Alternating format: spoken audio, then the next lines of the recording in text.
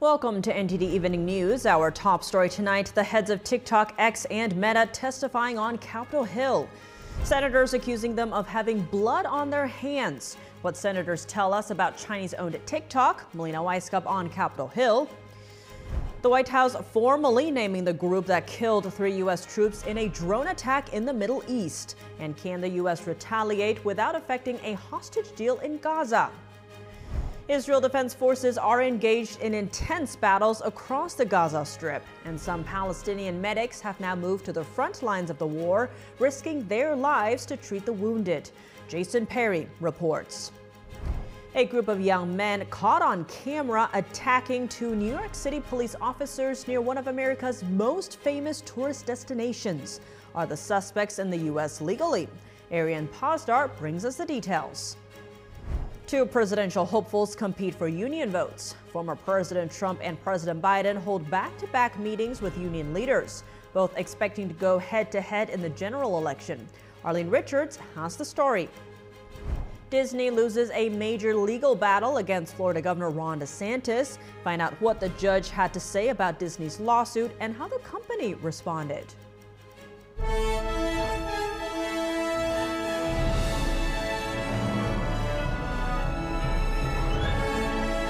This is NTD Evening News.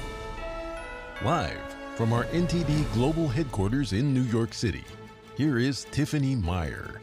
Good evening, and thank you for joining us tonight. In Washington today, members of Congress grilled the CEOs of social media companies TikTok, Meta, X, and Snapchat. Lawmakers are ramping up pressure on these companies to combat child exploitation. NTD's Melina Weisskopf reports from Capitol Hill. Concerns are mounting that social media platforms aren't doing enough to keep kids safe online. The bipartisan nature of this topic was on full display today. Usually at hearings, we see a lot of friction between Republicans and Democrats, but today all of this pressure was directed at the witnesses themselves. One example of this was when Senator Josh Hawley pressured the CEO of Meta, Mark Zuckerberg, to stand up and apologize to the families of the victims of child and drug trafficking. Now, while this hearing was focused on all of the social media platforms, on multiple occasions, senators pointed to the unique challenges with TikTok, which is owned by a Chinese company under the direct influence of the Chinese Communist Party. TikTok has become a, quote, platform of choice for predators to access, engage, and groom children for abuse. China-based employees of your company have repeatedly accessed non-public data of United States citizens. Why should you not be banned in the United States of America? Senator, I disagree with your characterization. Many of what you have said, we have explained in a lot of detail. I am deeply concerned about the collection of data, information. And here in the U.S., you look at what it is spreading, the challenges, the children that have lost their lives. It's completely unacceptable. Dumb down our children or in some way launch a psychological warfare against America. Absolutely. We know these platforms are also used for propaganda. And on that note of propaganda, Senator Tom Cotton made a fierce display of this when he asked TikTok CEO over and over again to acknowledge an ongoing genocide in China. Listen to this. Is the Chinese government committing genocide against the Uyghur people? Actually, Senator, I talk mainly about my company, and I'm here to talk about what TikTok does. Yes or no? You're here to give testimony that's truthful and honest and complete. Yes. Are you scared that you'll lose your job if you say anything negative about the Chinese Communist Party? Now, there are several bipartisan bills to address the issues with TikTok and other social media platforms, but they oftentimes face roadblocks here in Congress, with advocacy groups speaking out against the implications it could have for free speech and censorship. One senator telling me bluntly, these companies have too much influence in the halls of Congress. Reporting from Capitol Hill, Melina Weisskopf, NTD News. The White House is now formally naming the Iranian Proxy group that killed 3 American troops in a deadly drone attack. It's also vowing to retaliate without undermining talks to get hostages out of Gaza. NTD's White House correspondent Iris Tao has more. The White House on Wednesday formally blamed a group called Islamic Resistance in Iraq for the Sunday drone attack in Jordan that killed 3 U.S. service members and injured at least 40. Here's what the White House said. Watch. We believe that the attack in Jordan was was planned, resourced, and facilitated by an umbrella group called the Islamic Resistance in Iraq, which contains multiple groups, including Kataib Hezbollah. But the White House added that this was not the only group responsible for the many attacks on U.S. forces that have been happening in the Middle East throughout the past few months. And President Biden on Tuesday said he had decided on how to respond to the latest drone attack, but wouldn't go into details. The White House on Wednesday saying that there will be multiple phases to the U.S. counterattack, while adding that this should not impact any ongoing talks to get a hostage deal from Gaza. And this Friday, President Biden will attend a dignified transfer at Dover Air Force Base to mark the return of fallen U.S. troops to American soil. The White House on Wednesday also announced a new trip for President Biden sometime in February, and that is a long-awaited trip to East Palestine. And President Biden promised to go there about 1 year ago after the train derailment incident there and causing chemical spill in the region. Here's what the White House said when questioned why now. We got an invitation from the mayor and community leaders to come, and very, very recently. He always said that when the time was right, it was the most helpful for him to be there. Former President Trump, who visited the region soon after the incident, said on Wednesday that Biden's trip is a year too late and is only to develop some political credibility. Reporting from the White House, Iris Tao, NTD News. Israel Defense Forces remain engaged in an intensive campaign across the Gaza Strip, reporting significant developments in northern and central Gaza. Amid the gun battles, Palestinian medics are risking their lives to care for the wounded near the front lines. NTD's Jason Perry has the latest on the war.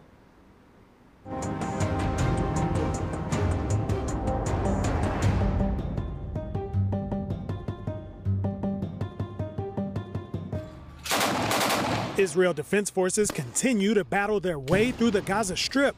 On Wednesday, the IDF reported killing 15 terrorists in the northern Gaza Strip in just 24 hours.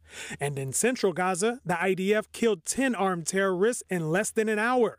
And in Khan Yunis in southern Gaza, the Hamas-run health ministry said over 150 people have been killed in the last 24 hours.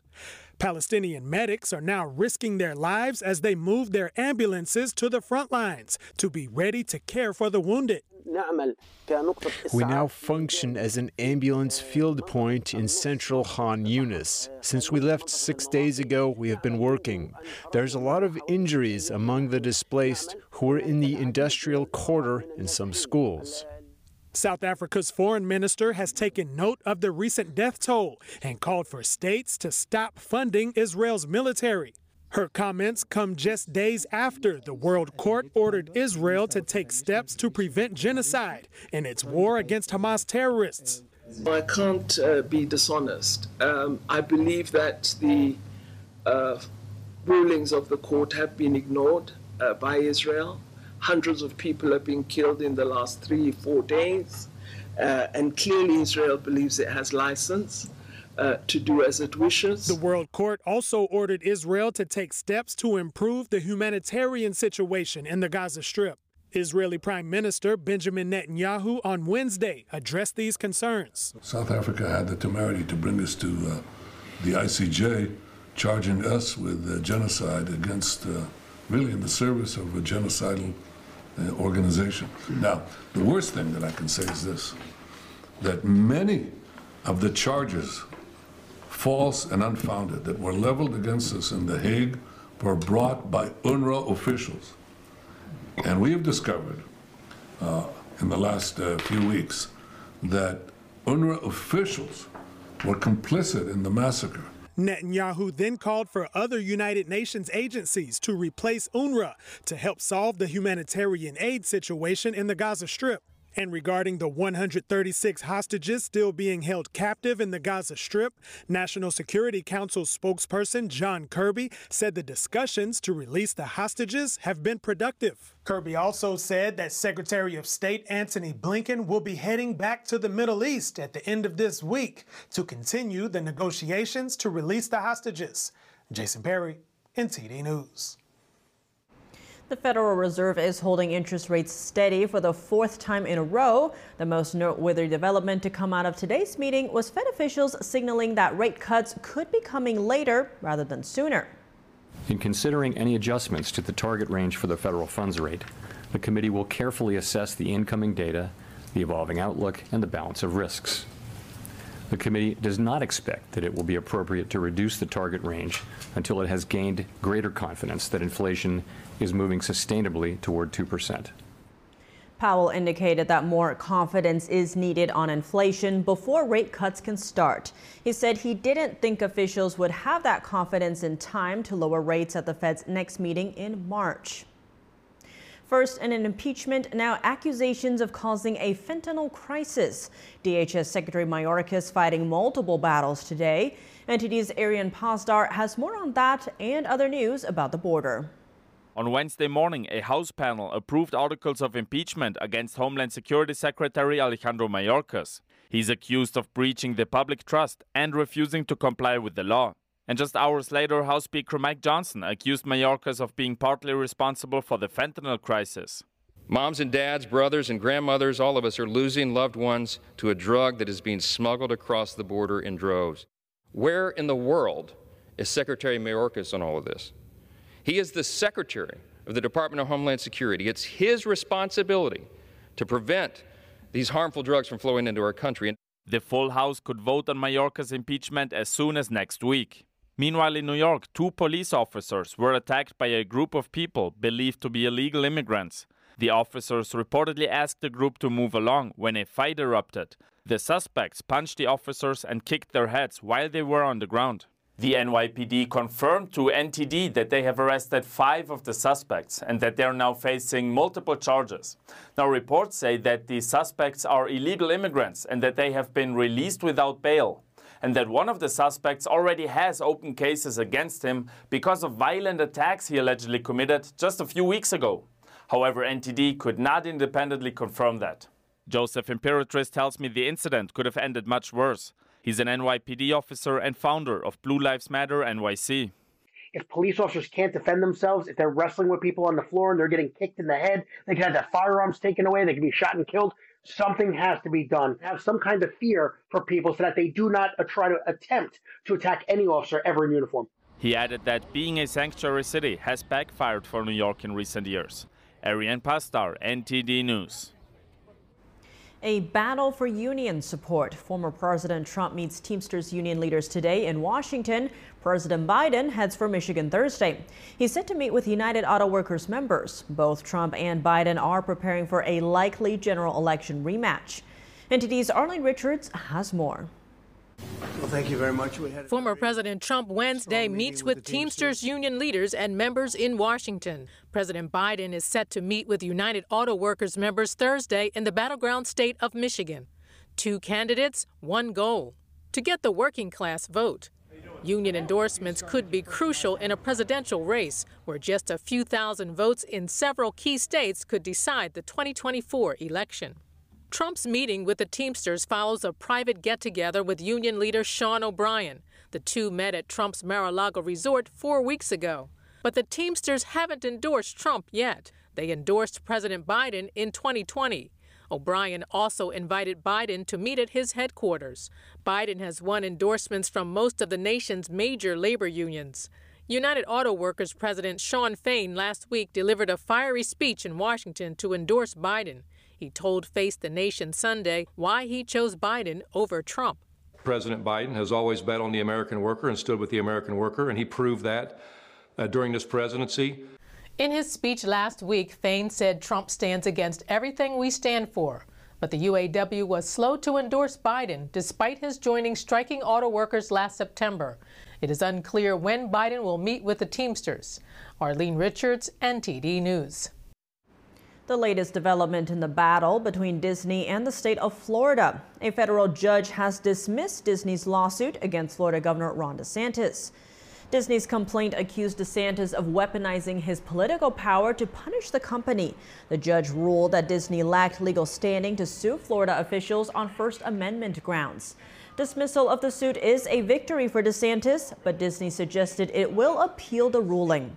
In a statement following the court ruling, the company said, "This is an important case with serious implications for the rule of law, and it will not end here." The legal dispute stems from Florida's parental rights bill signed into law by DeSantis. Its critics called it the Don't Say Gay bill. In part, it prohibits classroom instruction about sexual orientation and gender identity for certain grade levels. After Disney spoke out against the bill, DeSantis took over the special district governing Disney World and its resorts. Disney's state-level lawsuit against Florida is still ongoing. Coming up, House Speaker Mike Johnson putting a spotlight on the Chinese regime's persecution of people of faith, what he said at the International Religious Freedom Summit.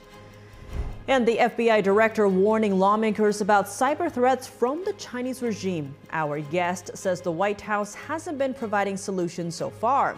Hear his reaction to the warning, that and more, after the break here on NTD News.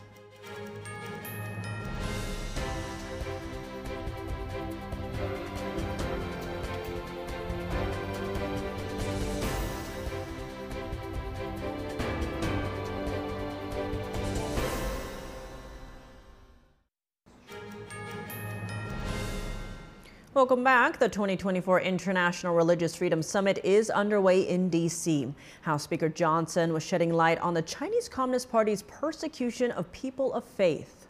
Tibetan Buddhists and Falun Gong practitioners are placed in forced labor camps, and they have their organs harvested by the Chinese Communist Party. And at this moment, the U.S. has an opportunity and an obligation to prevent genocide and punish those who commit it. House Speaker vowed to punish the CCP for its human rights abuses. Last year, the House overwhelmingly passed a bill to punish the CCP for its forced organ harvesting targeting prisoners of conscience. Right now, a coalition of over 100 lawmakers, doctors, academics, and civil groups are also speaking up. They're calling on the United Nations to establish an international criminal tribunal to investigate the CCP's crimes of forced organ harvesting. In 2019, an independent tribunal in London published their finding after a year-long investigation. It found that forced organ harvesting had taken place in China for years and on a significant scale. Detained Falun Gong practitioners were the main source of organs. More on Capitol Hill today, FBI Director Christopher Wray warning Congress of China's cyber operations targeting critical U.S. infrastructure. His testimony comes as the Justice Department announces measures against a Beijing-backed hacking campaign. NTD's Sam Wang has the details. At a committee hearing today, FBI Director Christopher Wray warned that Beijing is leveraging its cyber capability to target critical U.S. infrastructure. That includes both military and civilians. From water utilities and the electrical grid to oil and natural gas pipelines, Beijing state-backed hackers are targeting major infrastructure across America. According to FBI Director Christopher Wray, the operation is huge, to the point that Chinese hackers outnumber the FBI's total cyber resources by a staggering 50-to-1 ratio. During a testimony before the House Select Committee on the CCP, Wray warned that Beijing's threat to U.S. infrastructure could result in real-world harm to Americans' physical safety. Steps China was taking, in other words, to find and prepare to destroy or degrade the civilian critical infrastructure that keeps us safe and prosperous. The hearing comes as the Justice Department announced it is disabling a China-backed hacking campaign codenamed Volt Typhoon. The group had attacked hundreds of office routers in order to access their data. In the face of rising cyber threats from the CCP, the committee's ranking member Raja Krishnamurthy vowed there would be repercussions. First, we will attribute it back to you if it's activated. Secondly, that could be an act of war. And third, we will respond decisively. In addition, lawmakers fear that Beijing's cyber campaign could compromise Washington's ability to help Taiwan, especially during a potential invasion by China. Some members of Congress told me we still have a long way ahead of us. Are you confident in our responsiveness and readiness when it comes to tackling Chinese cyber threats in the U.S., and how vulnerable are we at this point? We're very vulnerable. I think we have a good offense. I think we have good partnerships with foreign countries, but in terms of just securing our homeland and our domestic critical infrastructure, that's where I think we have a long way to go.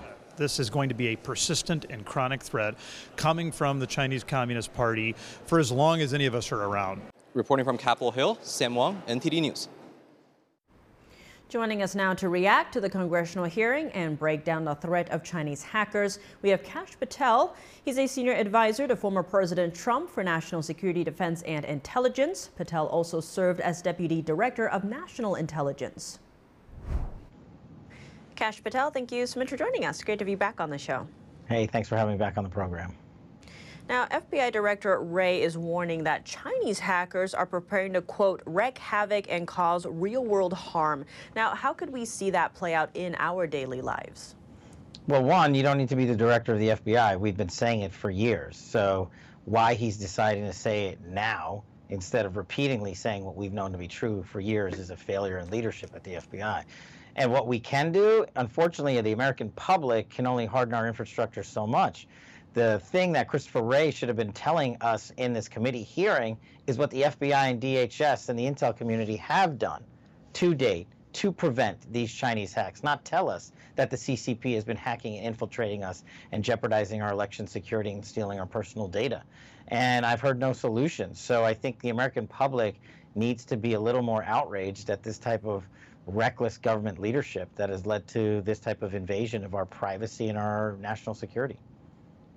On the note of the invasion that's happening, why is China targeting things like our infrastructure, electrical infrastructure, water treatment plants, even gas pipelines and transportation? What is Beijing's end goal here? The CCP's end goal is always, how do we take out America? How do we diminish their capacity on the world stage? The CCP will never maybe publicly admit it, but we are their #1 adversary. And what they do, whether it's the electric grids, which a shutdown of any one electric grid system, which is highly outdated in America and needs a huge revamp, would wreck major portions of the country's ability to literally operate. I mean, think about everything that uses electricity or needs recharging, et cetera, in your daily life. I mean, it would shut down massive parts of this country. The CCP is looking at invasive ways that don't cost them a lot of money to implement in the United States. And with Joe Biden's open border policies, allowing people, the CCP is seeding illegals into the country, buying up farmland in and around military aid bases. They don't have a legal system or rule of law that guides them. They just do whatever they want, whether it comes to intel and overseas operations and putting people on the ground in the United States of America to implement them. And I haven't heard anything from this administration that has been set up to thwart that. Rather just raise the flag as if that is somehow groundbreaking information. And given all that is at stake here, what are the steps the U.S. must take? What is the solution? The solution is we have to reprioritize our intelligence community to collect against what we call hard targets, such as the CCP, and make those a #1 priority, such as terrorism and the CCP, Iran and Russia, and the ongoing war efforts that they are creating that are hurting the global economy and killing American soldiers. The invasion on our southern border, the drug cartels, the human traffickers, it's all interrelated. These countries overseas are seeding people through our southern borders illegally every day to advance one of their many lines of efforts that they've implemented, whether it's cyber, whether it's electrical grid systems, or working on actual land acquisition in the United States of America. And until this administration, the Biden administration, recognizes the actual threats to America and reprioritize them as such, like we did in the Trump administration, where it was national security, national security, national security, then unfortunately we're going to continue to be not just targeted, but successfully targeted by the CCP and our adversaries. And sounding an alarm on Capitol Hill doesn't give me any assurance that this government has done, this administration has done anything to protect and defend against that. And Wray continued to say that this is more than just the technology side, saying, quote, they target our freedoms, reaching inside our borders across America to silence, coerce, and threaten our citizens and residents. Given that, what about on the personal level? For those who are concerned, what can people do to protect themselves?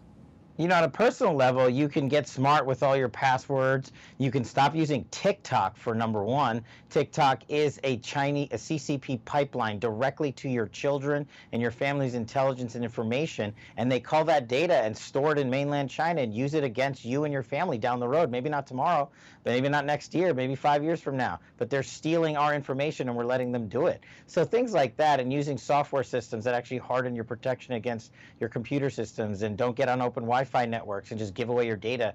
Many of these networks that the CCP has infiltrated for the very same reason of coming in and taking our data. So they can do those simple things, but they need to be a part of a growing course in America that actually stands up and says, what are you, the U.S. government and the Biden administration, doing to shut them down? We made it a priority in the Trump administration. Sanctions, economic sanctions, diplomatic sanctions, tariffs, along with a multitude of other options that we rolled out against the CCP to shut down this type of behavior.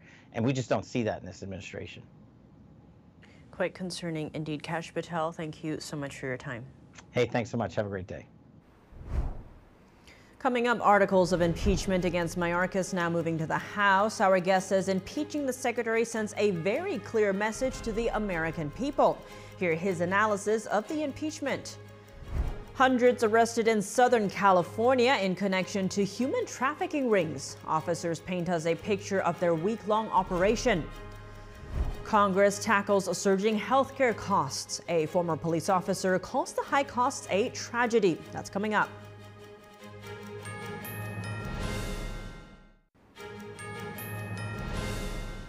Welcome back. If you're just joining us now, here are some of today's top headlines.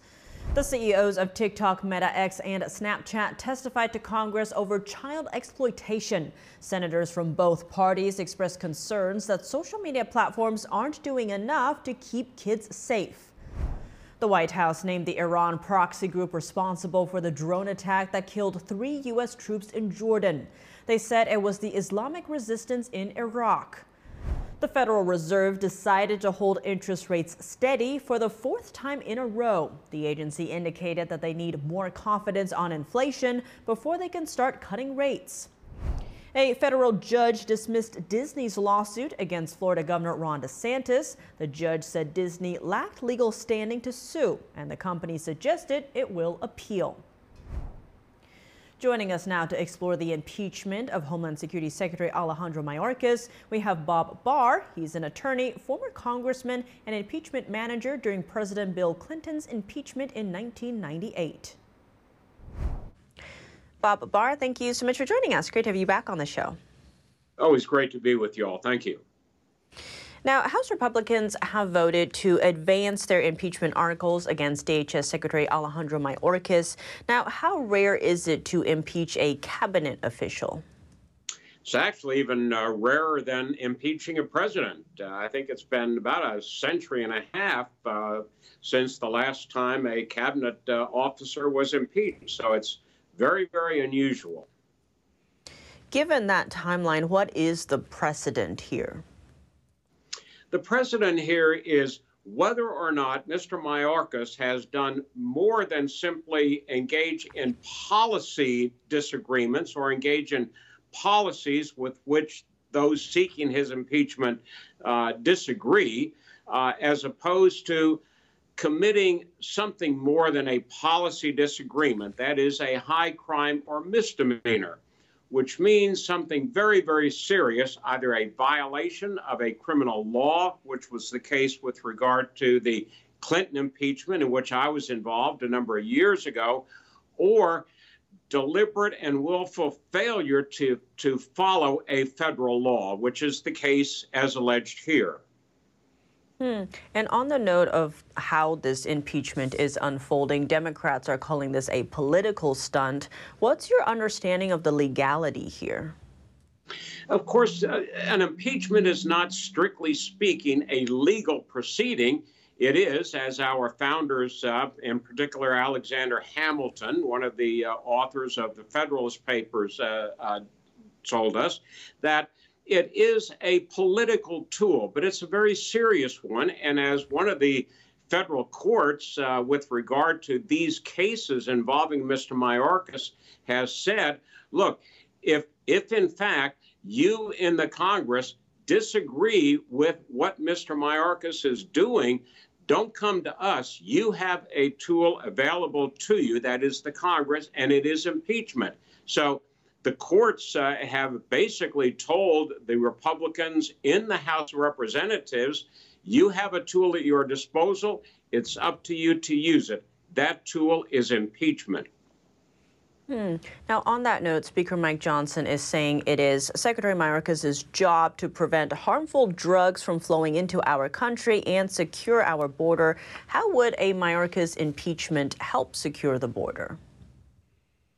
Well, that's a very, very good question, because even if Secretary Mayorkas were impeached and then removed, which is highly unlikely, given the fact that you need a 2/3 majority in the Senate to convict and remove him, and the Republicans are in the minority over there, he would be replaced by presumably somebody else ready, willing, and able to carry out Mr. Biden's policies.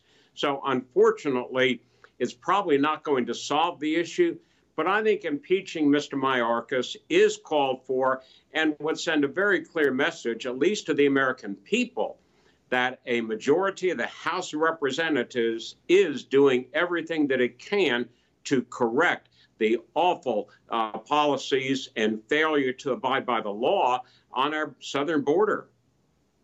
On that note, what do you see as the next steps in this case? Some are saying it could die in the House, the Senate, as you just pointed out, or could we actually see a conviction? What do you see next? It will, of course, now that the committee with jurisdiction, Mr. Green's Homeland Security Committee, has reported out 2 articles of impeachment to the full House, it will be up to Speaker Johnson to schedule a vote. Now, whether or not the Republicans will be able to secure a majority for that, is itself a question because of the very, very slim majority that they have. But hopefully they will have a majority. And if, in fact, a bare majority votes on either one or both of those articles of impeachment, it will, in fact, go over to the Senate, and the Senate will have to conduct a trial and then vote on whether or not to convict and remove Mr. Mayorkas. Quite fascinating indeed, Bob Barr. Thank you so much for your time. My pleasure, as always. 3 men from Mexico are facing felony charges for leading a retail theft ring and selling fake IDs to illegal immigrants. The suspected ringleaders of the scheme were arrested in Chicago last week. A spike in shoplifting arrests on Michigan Avenue led to an investigation. Here's Cook County Sheriff Tom Dart on the fraud and theft scheme. This story we were getting over and over again. So we did an undercover operation as a result of that. We got enough information to direct us where this was going on.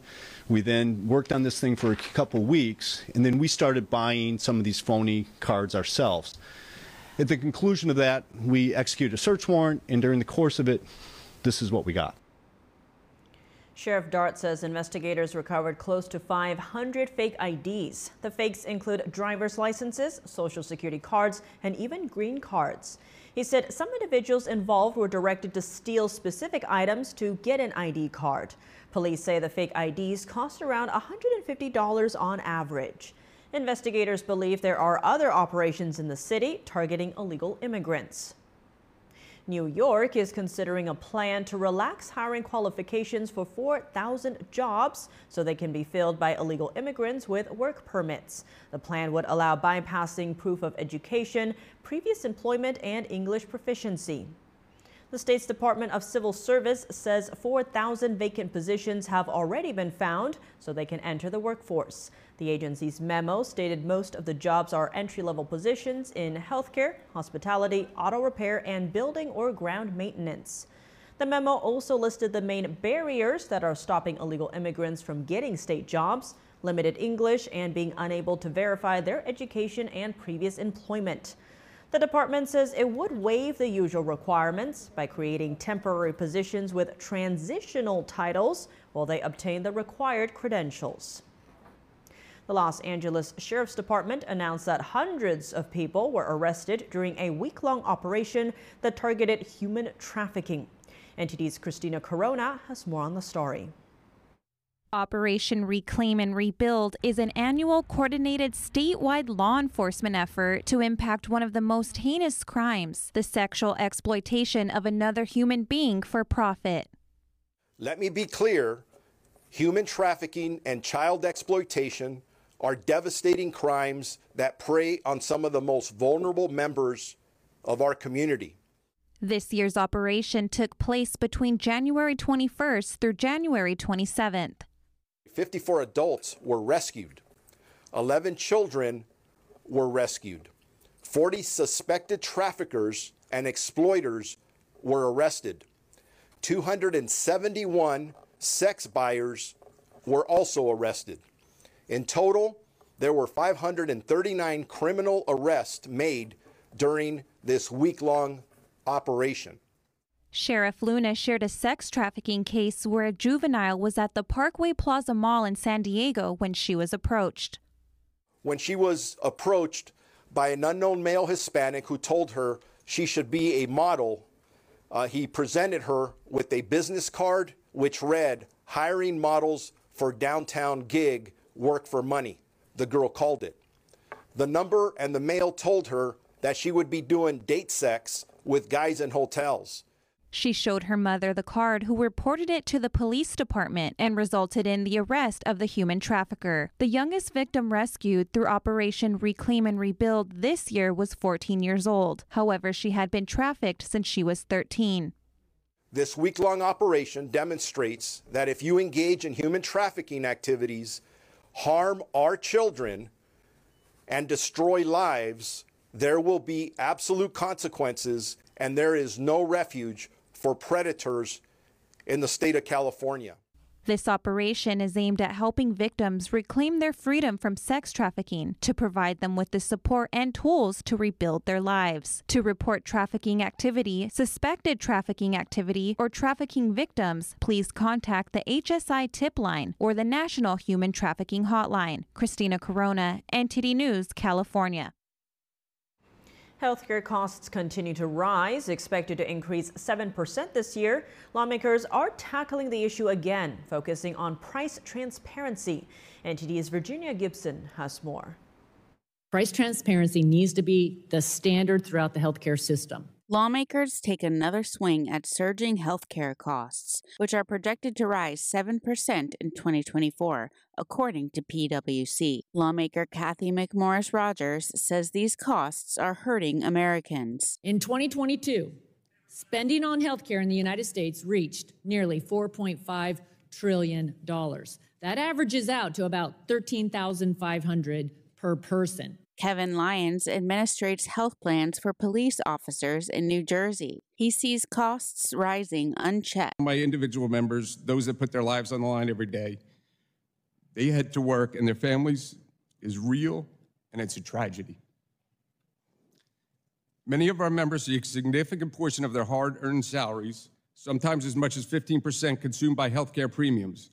And this is before they have accessed 1 ounce of care. Lyons says opaque billing practices are the norm. He sent price data requests to hospitals from 3 years ago that he still hasn't gotten. When people see the prices and the price differentials, it's going to shock the conscience. And people, and that'll start the tide rolling the right way. Lawmakers want to pass the Lower Costs, More Transparency Act, which directly addresses these issues.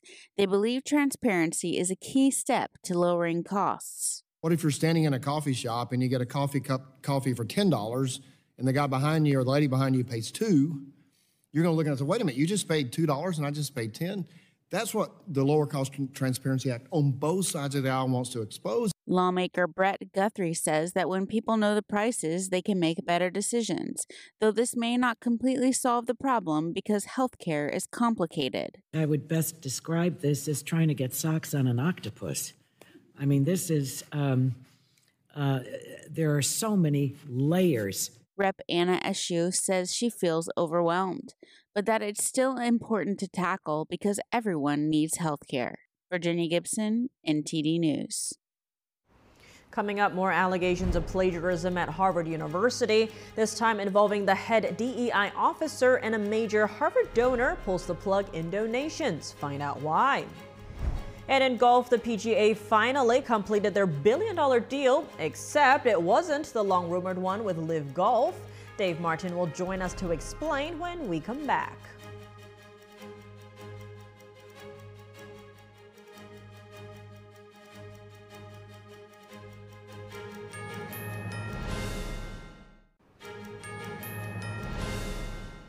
Welcome back. Harvard University could be facing a fresh plagiarism scandal after an earlier one led to the resignation of the institution's president. NTD's Daniel Monahan has more on a new complaint against the university's chief diversity and inclusion officer. The complaint is against Harvard's chief diversity and inclusion officer, historian Sherry-Ann Charleston.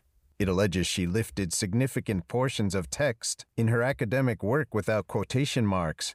The complaint obtained by the Washington Free Beacon alleges that her doctoral dissertation contains a lot of other scholars' language verbatim with no quotation marks, with just references and footnotes.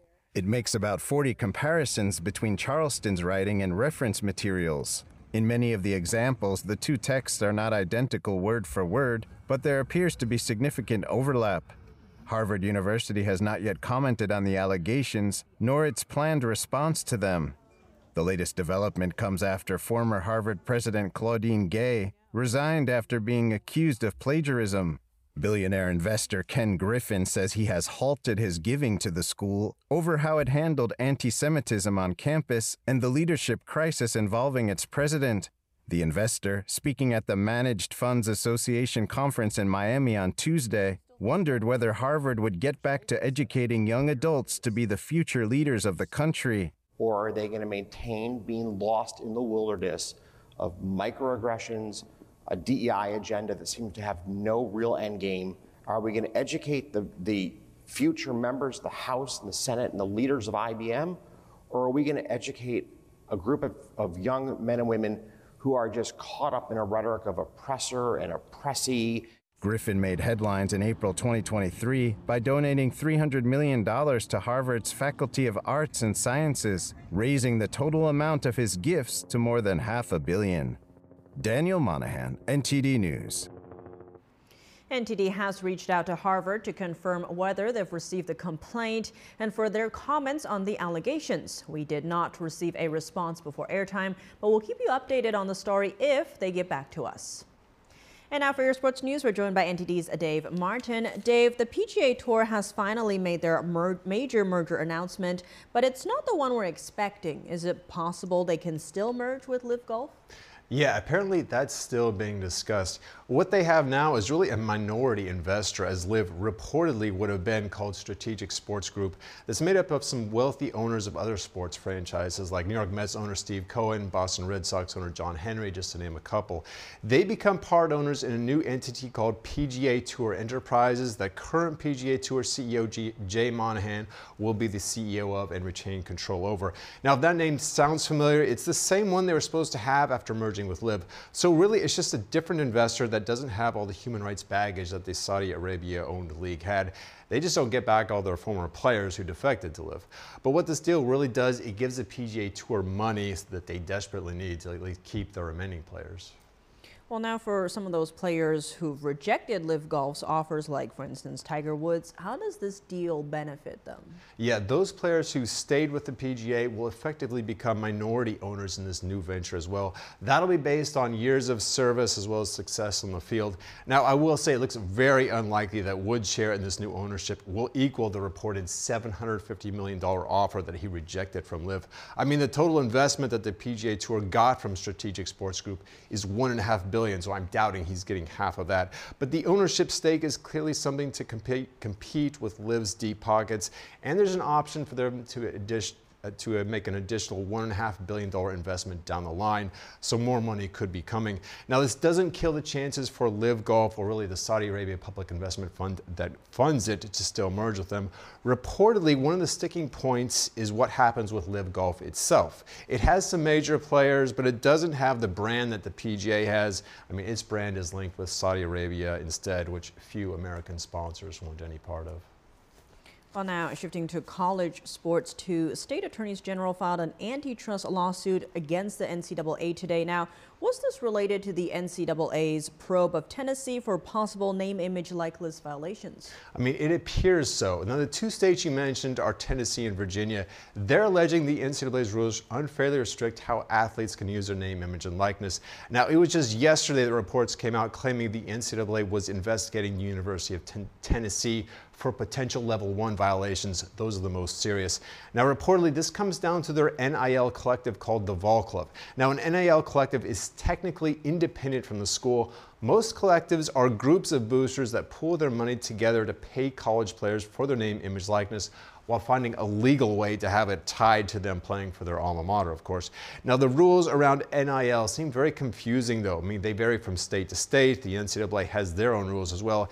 In any case, the NIL, the name, image, likeness rule only started like 2.5 years ago, so they're really still sorting this whole thing out. Well, it sounds like this is a rapidly growing industry. How much money are some of these athletes making from these NIL agreements? Well, some are millionaires from it. I mean, according to On3.com, 19 players have NIL agreements worth more than $1 million, with the most being LeBron James' son, Bronny, at $5.8 million. He's a freshman at USC.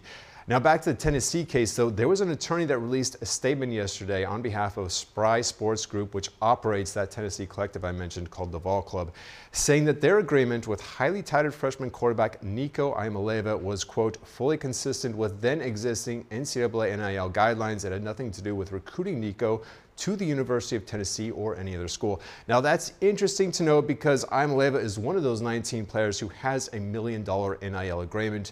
Maybe his recruitment and deal is what's under scrutiny by the NCAA. We don't know yet. Well, Dave, as always, thanks for joining us. Thank you, Tiff. And that's all for today's news. Thanks for tuning in. I'm Tiffany Meyer. Good night.